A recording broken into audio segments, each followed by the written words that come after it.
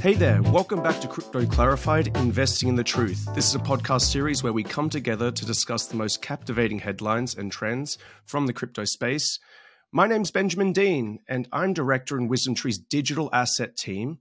Today, I'm joined by one of my colleagues, Mirva Antia, director of digital asset research at WisdomTree. It's going to be a great show. But before we get into it, we've got to do social media shout outs. You can always find me on the Bird app at Benjamin Dean. If you are in the US and you're a listener, go to wisdomtreeprime.com, join the waitlist, you won't be disappointed. And for all of you out there, make your lives so much easier.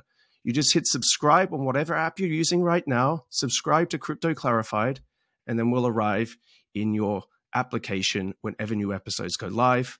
On today's show, we're going to be talking with Mirva about the Ethereum Shapella update. Everything seems to have gone smoothly. It's been a bit over a week now. So investors might be sitting there and asking themselves what they should keep their eye on going forward. So we're going to totally unpack that today. It's going to be a super interesting episode. And as always, we'll finish at the end thinking a little bit about the future, because we love the future here almost as much as we love clarifying crypto. Before we start, though, I have to do my usual shout out to James and Sam in compliance. Before I begin, I need to state the following. To clarify, the views and opinions expressed in this podcast are those of WisdomTree and are subject to change. Anything we present in this podcast is not intended to be relied upon as forecast, research, nor as investment or tax advice. The information and opinions expressed in this podcast are not a recommendation, offer a solicitation to buy or sell any securities. Reliance upon them is at the sole discretion of the listener. Please remember, past performance is no indication of future results. Mirva, we're on to the fun stuff now. Thank you so much for coming and joining me today. How are you? I'm very well, thank you. Good to be with you, Ben. Excellent. Well, I have the pleasure of getting to work with you from day to day. So I know about all the kind of interesting things that you get to work on, but it's the first time we're having you on with the listeners. So to kick things off, how about you give them a quick idea about your role as director in the digital assets research, the topics you get to cover, and what's kind of taking up most of your daytime? Yeah, so I cover the whole of digital asset space.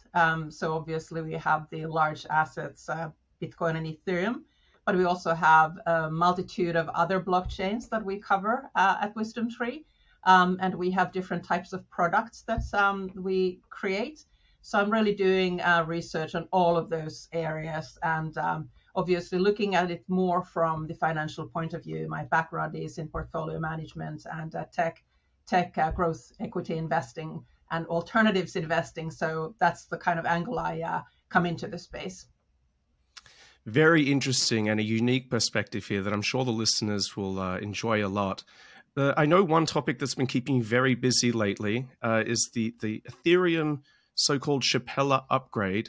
It has gotten a lot of press, maybe not as much as the update back in September, and it's made some changes to the investment case for Ether.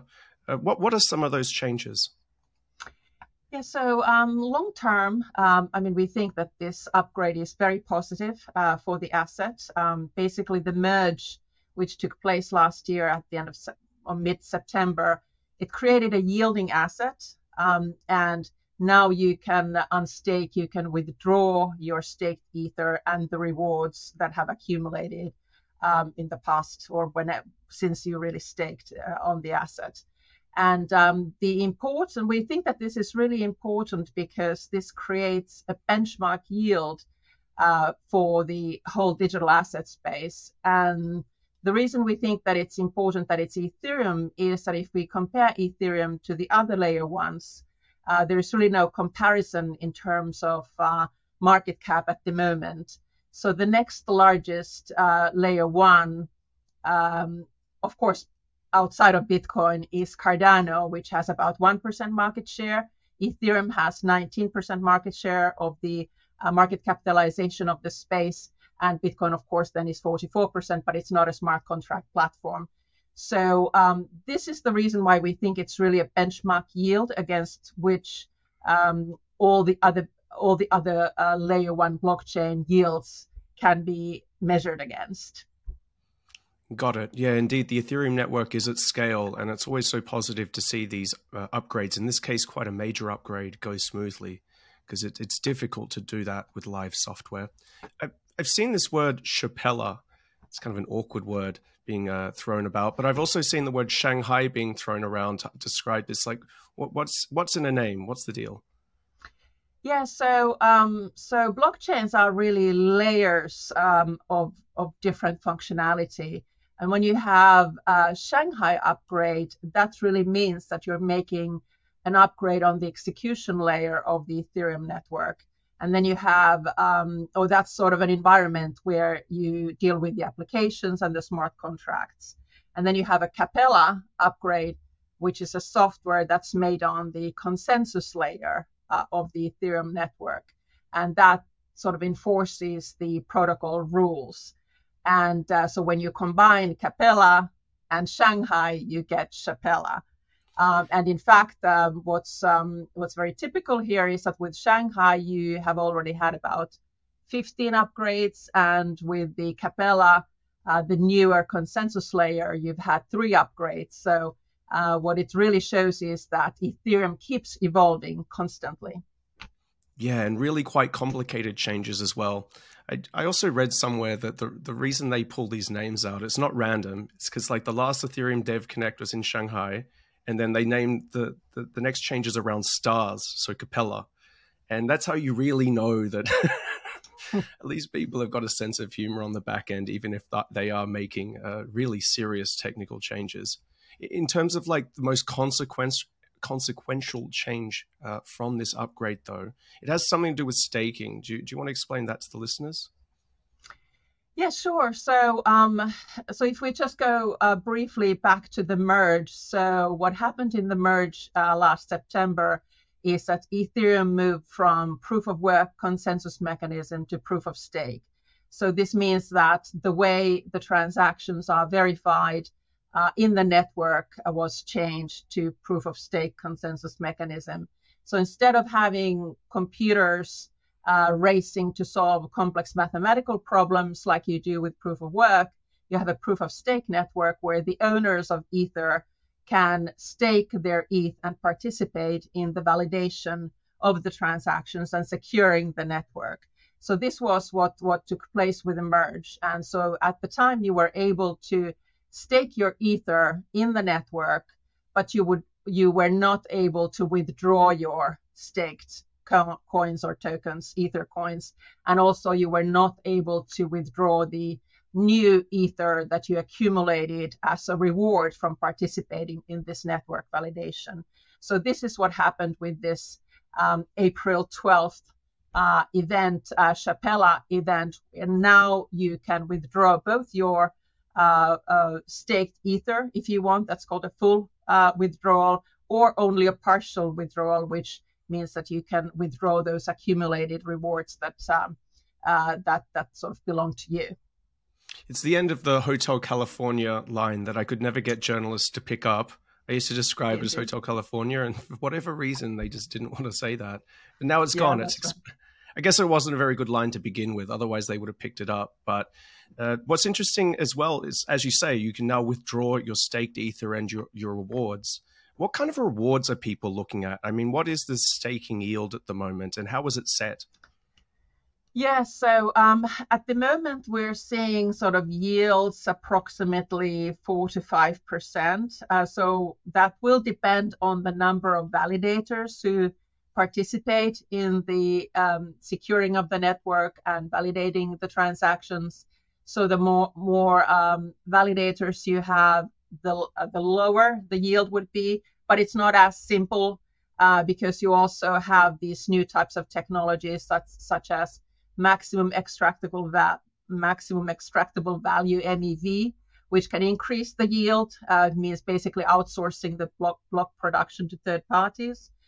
And also, what has been very low in the past year and a half when we've been in the crypto winter is really the transaction amount, so the applications that are using Ethereum. So that transaction portion of the yield, the transaction fee has been quite low. So typically, for example, when you buy an NFT and participate in the Ethereum network, in this case, if the NFT is built on the Ethereum network, you have to pay a fee for the right to use the network. So that's the transactional gas fee. And a proportion of that goes to the validators of the network. So it's not singular, but in fact, what we're seeing is that many people expect that this yield longer term could be even higher than that 4 to 5% that we're seeing at the moment.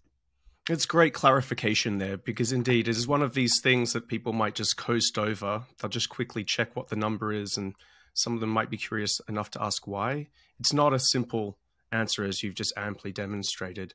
There's another interesting kind of investment case related dimension here, and it's around the supply of Ether, which is a function of the amount of transaction fees being paid.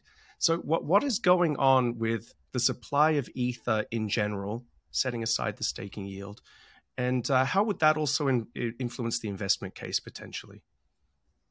Yeah, so there is part of Ethereum, which is kind of Ethereum improvement proposal. I believe it was 1559, which was implemented in August 2021.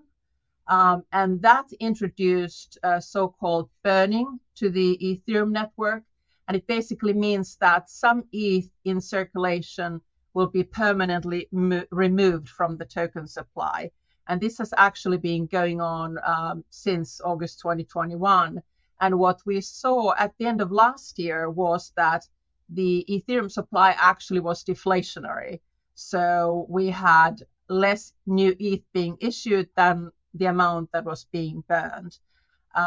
So now, when most likely in the future we will have more transactions in the network, and therefore the transaction fee amount will go up, it's likely that at least on the shorter term, Ethereum supply will increase slightly, but we certainly don't expect it to go to that annual 4 to 5% increase that it was with the proof of work network.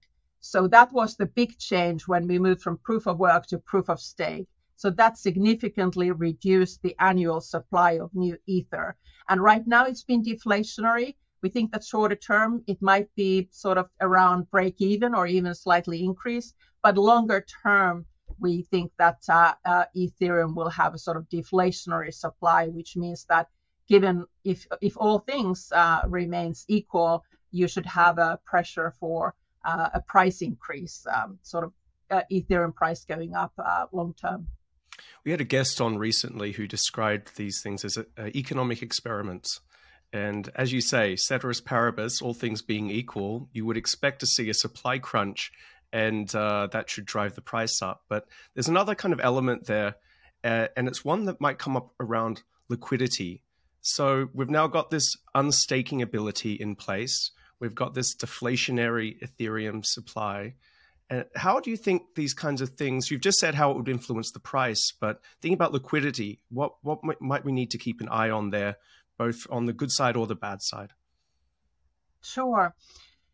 Yeah, so when just before this unstaking event took place, so on April 12th, we had approximately 119, 120 million ETH in total supply, and approximately 15% of that was staked, which is sort of about 18 to 19 million ETH was deposited on the Beacon chain.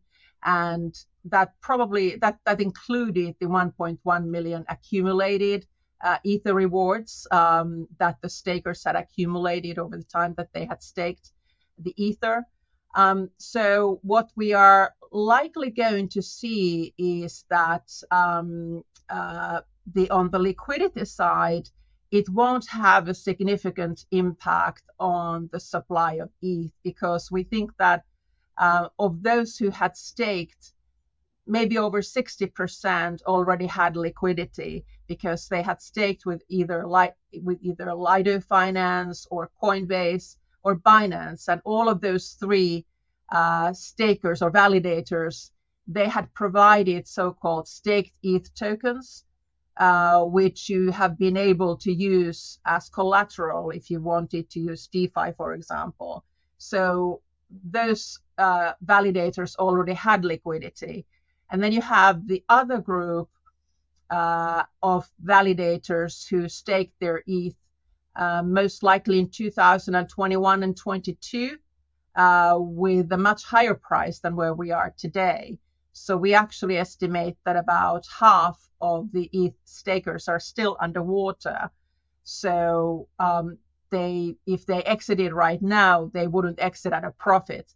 So we don't actually think that all of those will exit either. So in general, we think that the exit process won't have a significant long-term downside pressure on the price of Ether for these reasons. Yeah, thanks for that, because we haven't gone through with the listeners about these liquid staking derivative tokens in the past. It's maybe a topic for a future episode as we now see how this plays out. But indeed, it was, maybe 15 to 16% of Ether was staked. We've got now a queue of people unstaking, but then an equal queue of people trying to stake.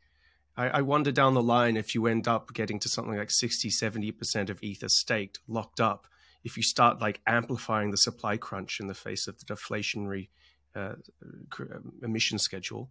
It remains to be seen, but there is an important piece there that is worth us explaining in this episode, because the Shapella upgrade has kind of brought this question to the fore, and it is around the queue to stake and unstake.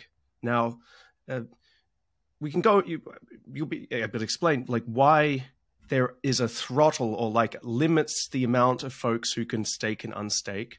Do you want to explain that in some detail, and what we've seen occur in the last week or so, and what we're likely to see going forward in terms of this staking unstaking dynamic?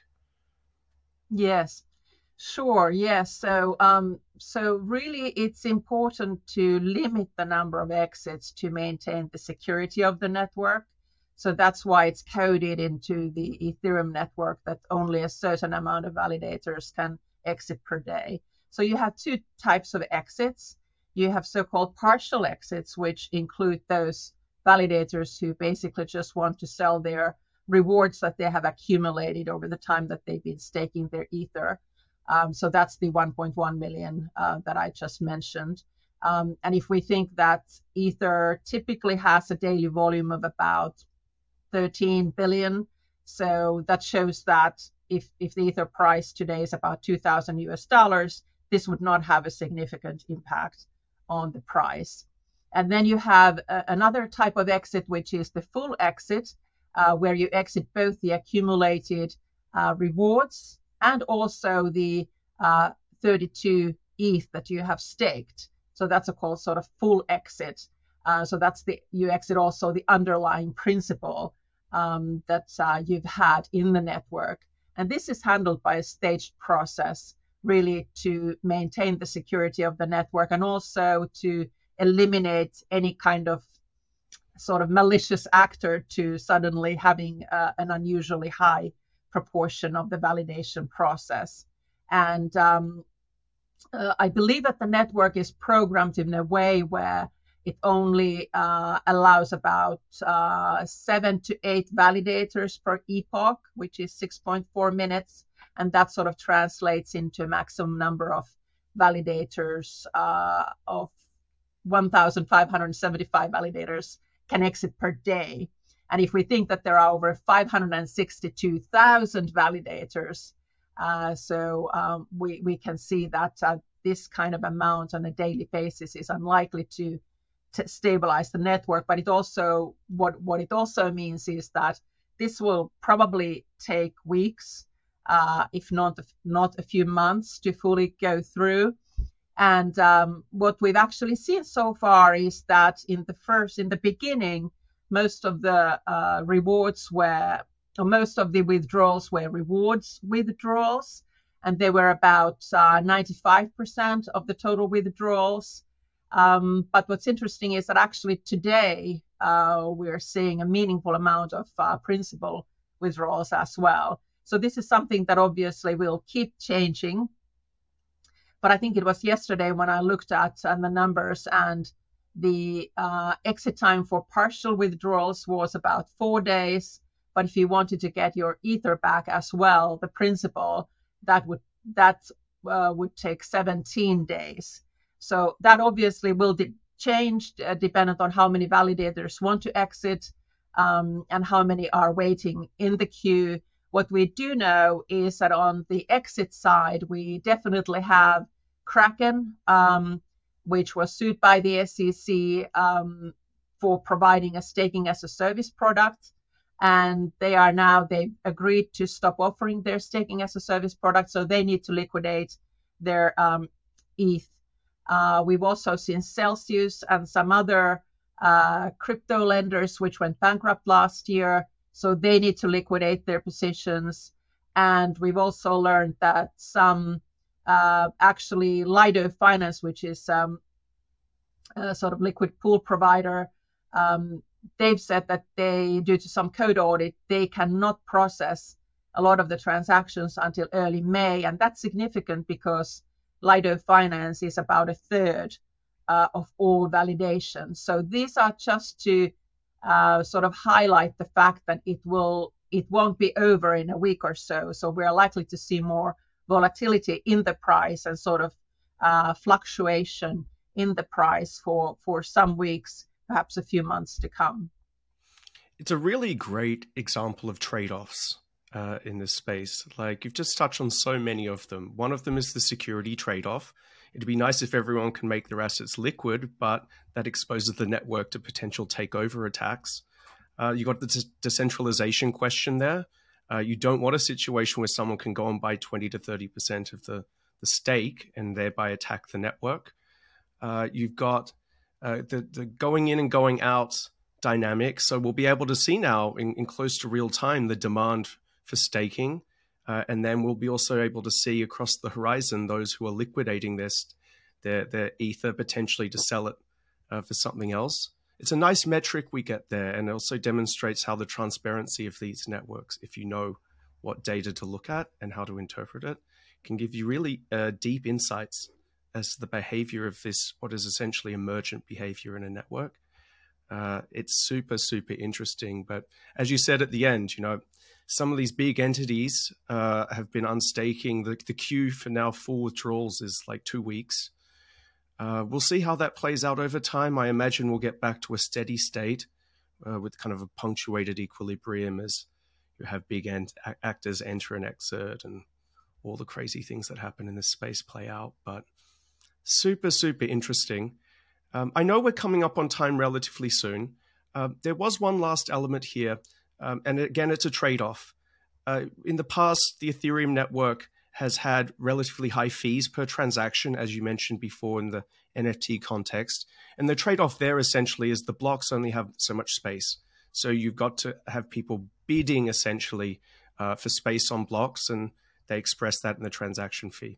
Now, does this Shapella upgrade do anything to change or influence the transaction fees or network congestion that the Ethereum network used to experience, but could experience going forward if changes aren't made?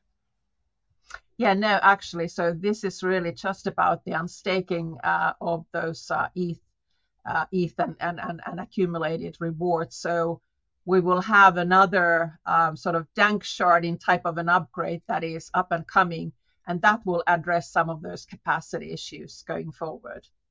Yeah, dank sharding. You've got to love the naming conventions with this stuff. It at least keeps you mildly entertained. Absolutely. So there are future upgrades on the roadmap. In this case, the other interesting one, I think, the layer 2 solutions for scaling now are starting to get pretty broad adoption.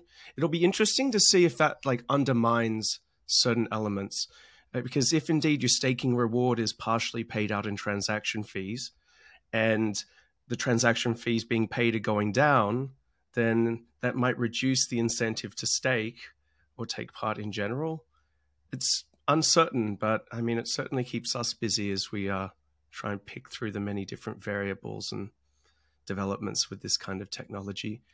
As I said, we're coming up on time. Usually we like to finish these episodes up by thinking a bit about the future. What's got your attention right now? I know you're looking a lot at Ethereum, so it can be Ethereum related, but also just more generally in the space right now. It's been a turbulent month as always. What's got your attention and why? Yeah, so I'm really looking at a couple of different things. I mean, one is you already mentioned the layer two networks, because I think what Ethereum has actually done is that they're moving away from the sharding as a capacity increase, but moving into using these layer two networks as a kind of capacity increase functionality at the moment, because the layer twos have actually come on much faster than anticipated. And what I hear now is that because the most expensive function of using the layer two networks is the moving information back from the layer two to layer one, that Ethereum developers are actually thinking of increasing the temporary data storage on the Ethereum and allowing the layer two network providers to use that. And so both of them would actually benefit. You have the layer two networks, which can then use Ethereum layer one to improve, or kind of it's robust and secure. They can benefit from that, and then Ethereum can benefit from the fact that you have a layer two network, which typically what they do is that they move a bunch of transactions off chain, and then they combine these number of transactions to one transaction, which is then secured on the Ethereum network. And so the throughput is much higher, the costs for the user are much lower. And so I think this is something that I'm very much looking at right now. So you have the ZK rollups and optimistic rollups that Ethereum is sort of developing together with the layer two providers. And the other thing, of course, I can't not mention is the regulatory landscape in the US. And so you have the SEC and CFTC there, and how they define Ethereum, particularly. The chairman of the SEC has mentioned that he thinks Ethereum is a security, and CFTC has mentioned that they think Bitcoin, Ethereum, and Litecoin are commodities. So this is something very interesting to follow. And what happens there. And I think it will also have some implications for Ethereum, because it's a global market. Digital assets is a global market. So that's another thing that I'm monitoring actively. Yeah, it is the question of the week. Is Ether a security or not? But look, it's been great to have you on, Mirva. Next time we're going to have to talk either layer twos, ZK rollups, and optimistic rollups, or we're going to have to do, it should be a thrilling exhibition of whether what is and isn't a security. But in the meantime, as I said, it's been an absolute pleasure. Do you have any final last words for the listeners? Not really. I think it's just that the space is developing really, really rapidly. It's moving all the time. So we think that at this particular point of time, we might be on the verge of the fourth bull market, which will be driven by these layer two solutions, by wallets, which is another really interesting area, developments and innovations in the wallet space, and also the applications, the sort of decentralized applications that are now being developed for gaming, NFTs, etc. So that's perhaps something for future episodes. If people want to keep an eye on the different publications you put out, where can they find it on the interwebs? Yeah, so on the Wisdom Tree Europe website, or I'm also trying to post most of it on my LinkedIn. Excellent. Great. Well, with that, we're out of time. I hope listeners found today's podcast useful and informative.